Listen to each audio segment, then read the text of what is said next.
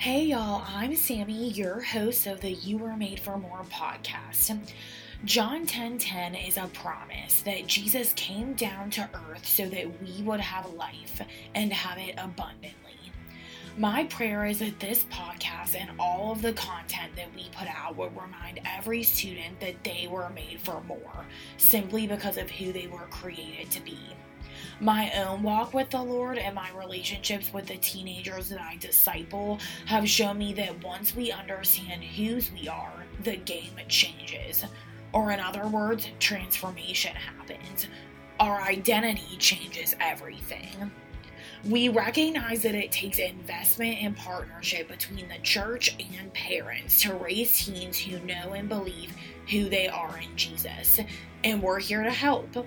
So buckle up as we take this journey and take a look at what God has to say about friendships, relationships, sexuality, dating, and all the things in between.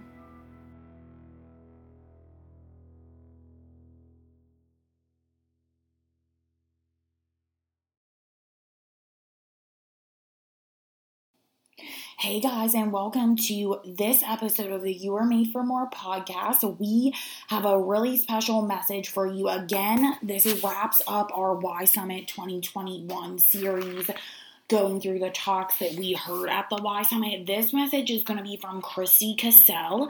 And if you don't know Christy, I highly recommend going back in the archives of the You Were Made for More podcast. She was on one of our very first episodes sharing her story about pornography addiction as a woman, and it's really, really great. If you hear some noise in the background, it's my baby girl. I am feeding her and multitasking.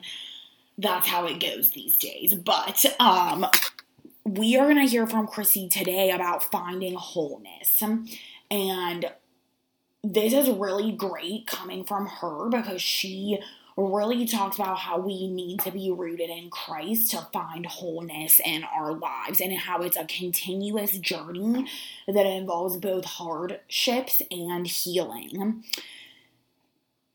And at the end of her talk, I really hope that you feel more equipped and able to have tools that she's going to talk about and have truths that you can remember when you're trying and really seeking after wholeness and worth and love in your life that only comes from Christ. She is the youth director at the Church of St. Clement in El Paso, Texas, and she works with the students there. She has a heart that is on fire for the Lord, and we are so thankful to have her as a friend of Abundant Life.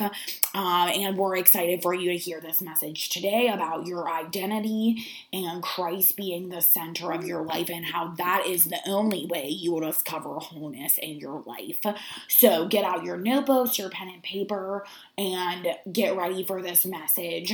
I hope you guys enjoy it. Here we go. So today I want to talk to you guys about my discovery of wholeness. Now it's been a journey. It hasn't been easy, and I'll be honest, it's a continuous lifelong lesson. So I wanted to start off by talking to you guys about my testimony and who I am as a person, and kind of background story on me. So as I said, my name is Christy, and I'm a youth minister at St. Clement's Church in El Paso, Texas. I have been for about 3.5 years. It's been awesome, and I've enjoyed it immensely. My father was in the military. I grew up kind of here and there, and we settled in Texas, and it's been awesome. I got married in 2017. My husband and I have 2 beautiful fur children. Cleo, who is a beautiful collie lab mix, and King Louie, who is our pretentious, beautiful, cuddly Maine Coon kitty cat. So that's just some background story on me. And now we're going to dive into my presentation. Here we go. So I want to talk to you guys about the lie that I began to believe when I was a very young kid. The lie is this: you are only wanted when you perform. You are only wanted when you do things for me. You are only loved when you do things for me. Now, this lie was instilled a bunch of different ways, right? It's like when you have siblings, there's no way that a parent can give you all the attention you need and your sibling all the attention they need and their spouse all the attention they need. There's always going to be some sort of lack some way or the other. This came from teachers, not being noticed in class, but when I'm helpful, they notice me and praise me. This came from me getting really good grades, and then that being what is the catalyst for praise and adoration in my family. Like, there were multiple things that told me or groomed my mind into thinking, when you are performing or when you do things for me, that is when I want you. So what that led me into being, my friends, is what I like to call a chronic people pleaser. And I'll be honest, a manipulator as well, but I didn't realize that I was manipulating people until my early adult life. So let me tell you about that. I would constantly do things to make people like me. I could look at a person and be like, ooh, they need to be told their outfit looks cute. So I'm going to tell them their outfit looks cute because that means they'll like me. Or this person really responds well when I buy them coffee, or when I take them out for lunch, or when I choose to pay for the meal. So I'm just going to do that exclusively with this person. Never let them help me. I'm always just going to help them. So what that led to was, you need a compliment? I'm here for you. You need something done? I'm your girl. You need something from me that is in an inconvenient time and would make something else in my schedule not work, but you're asking me this right now, I'll do it. I'll do anything for you. Just let me please you. Let me be there for you, because if I'm not, that means you're not going to want me, and that would totally break me as a person. So it was, I don't know if you caught on, it's a very dysfunctional way of thinking.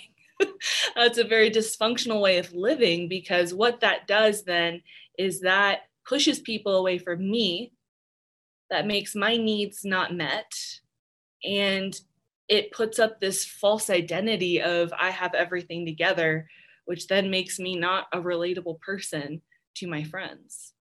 I remember one time meeting in a coffee shop with two of my friends, and I had had a really bad day.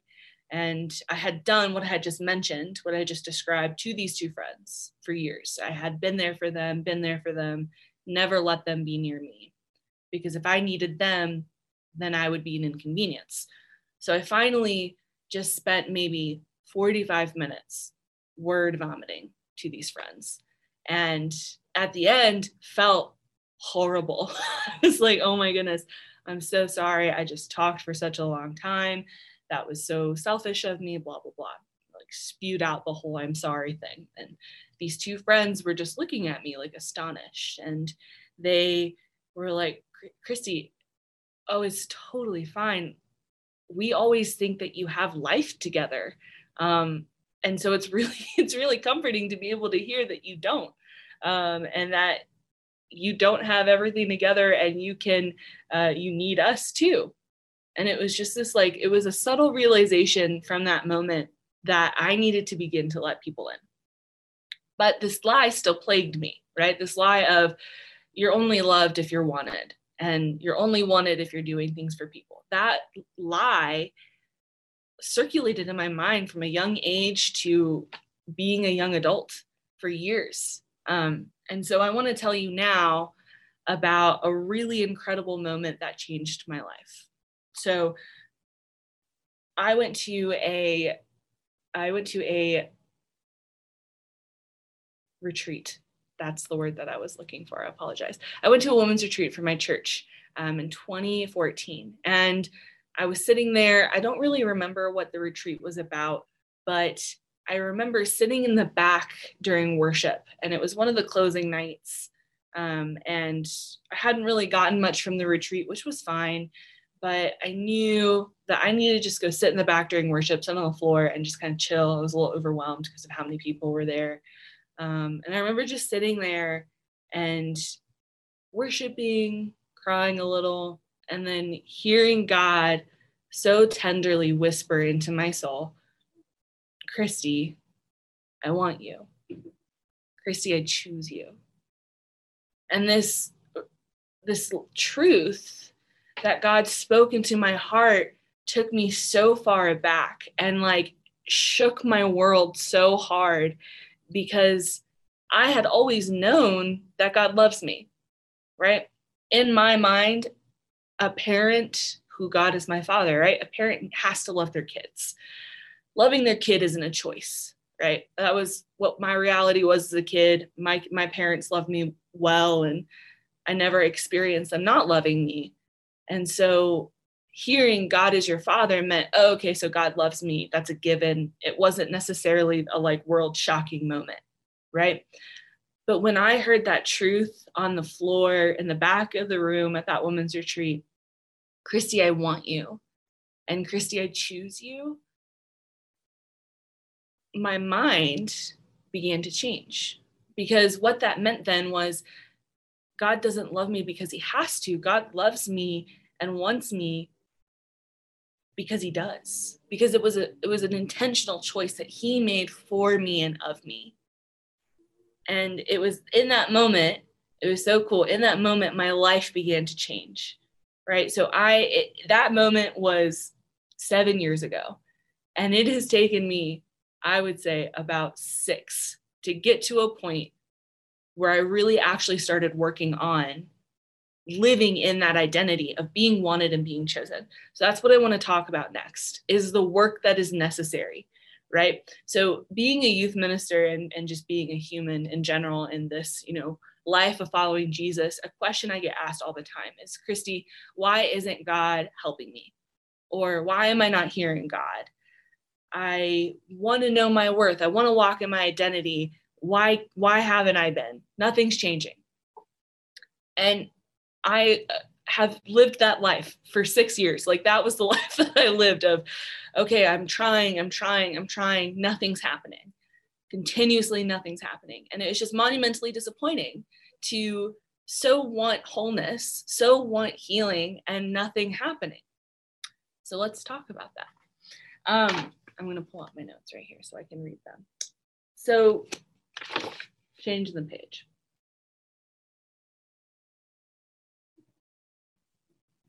Here's the thing about life.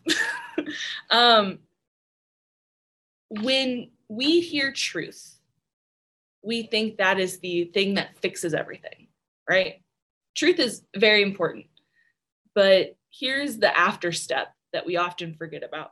Hearing truth is part of the battle, but practicing truth is where victory lies.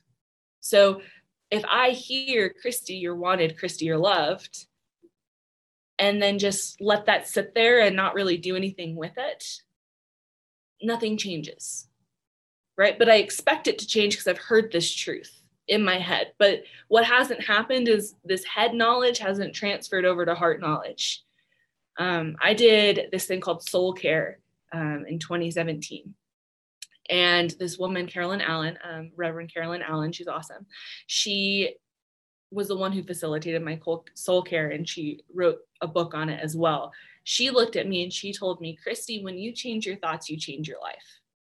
And when we were sitting in session and kind of throwing things away, walking through forgiveness and doing all this really cool stuff, this really cool work, what we did every time we tackled a lie was we got what she called your battle weapon, right? So when the lie came up of, oh, Christy, you're not wanted, the battle weapon was, no, you were chosen.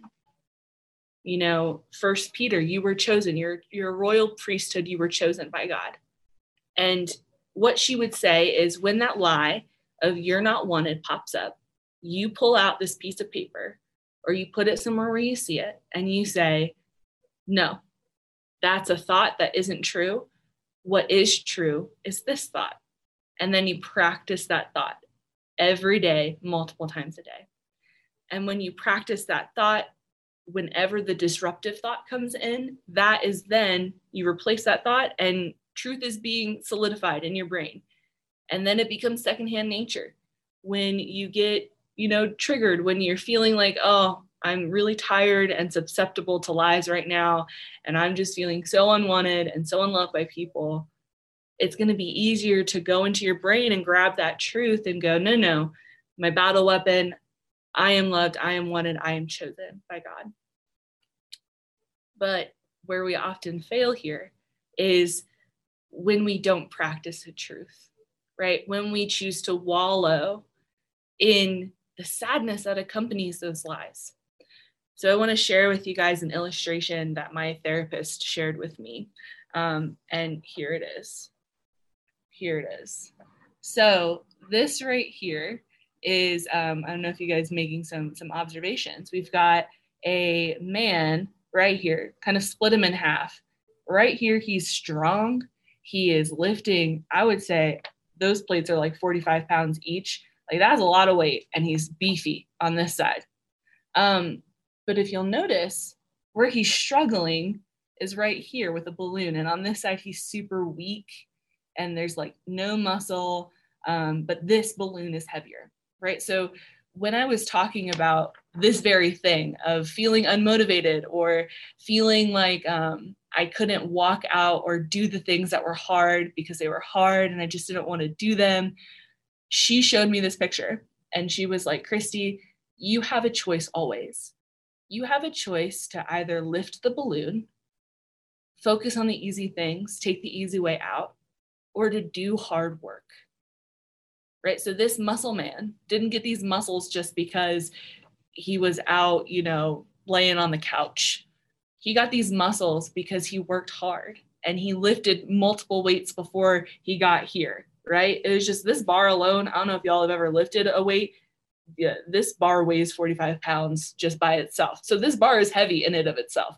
So he has built up his endurance and he has built up his strength by continuously working and doing something hard, which is lifting a weight, right? And because of that, he has the strength to lift so much more. But when we choose the easy way out and when we choose to wallow, we then lift the balloon. And when we're lifting the balloon, no hard work is being done. We remain weak and there's no benefit. So I want to apply that illustration to our identity. When we choose to not practice the truth that we have been given, we lift the balloon. We choose the balloon in our life. We choose the easy way out, because here's an uncomfortable truth about pain is that our pain is comfortable. Our pain is easy. Our pain is something that we know, right? This lie of feeling unwanted, it was an easy lie to believe. It was an easy lie to live because it was all I knew. And healing and pursuing wholeness was unknown. Right? How do I really know that God is going to heal me? How do I really know that something is going to change? I don't. And what will that change look like? I don't know. And what if I don't like the way that the change looks like? Or what if the change hurts? It's just easier to stay in this lie. So the uncomfortable truth is that healing and wholeness only comes when we're willing to change. Only comes when we're willing to lift the heavy weight of practicing our identity and practicing our truth that God has given us. So here's what it boils down to, my friends. We all universally have lies that we struggle with. We struggle with believing that we're worth it. We struggle with believing that we're loved, that we're chosen by God, because of multiple reasons in our lives, right? There's multiple factors that go into why we believe what we believe. But here is what truth says. Truth says that you are loved. Truth says that you are valued. Your life has value. You are sought after by the King of Kings. And that truth may be heavy hitting right now. But what's going to happen in 2 weeks when that truth kind of is in the back of your head and you're not really thinking of it, and you're hit with, oh, I didn't turn in a homework assignment and I got a really bad grade. Oh, I'm the worst person ever. that truth doesn't have the like boxing gloves on to battle that thought and that negative emotion, that negative thought, because you haven't put in the practice. You haven't lifted the heavy weights. So what I want to end with is giving you guys battle weapons. And I like to call them I am statements. So if you're watching this, I would love for you to write down these little verses, because when we feel like we can't hear God's voice, what we can always do is go to Scripture, because Scripture is the Word of God. It is His voice. And so when we go to Scripture, we can find truth about who God says we are. And though it may not come in like the holy goosebumps and the like feely feels in a worship session, it doesn't mean they're any less true or hold any less value in your life. So I've got 5 of them for you.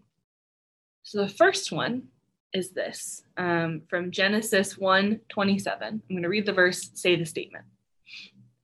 So God created man in his own image, and in the image of God, he created them. Male and female, he created them. Genesis 1:27. I am made in the image of God. Number 2, Jeremiah 29:12-13. Then when you call upon me, come and pray to me, and I will hear you. You will seek me and you will find me when you seek me with all your heart. Jeremiah 29:12-13. And the I am statement is, I am heard by God and I will find him. Third I am statement, Matthew 5:14, one of my favorites. You are the light of the world, a city set on a hill that cannot be hidden. Matthew 5:14. I am God's light. I am a light of God's love to the world. This next one was one that I continuously had to go to and continuously do go to, because one of the lies that I struggle with along with the I'm unwanted stuff is shame.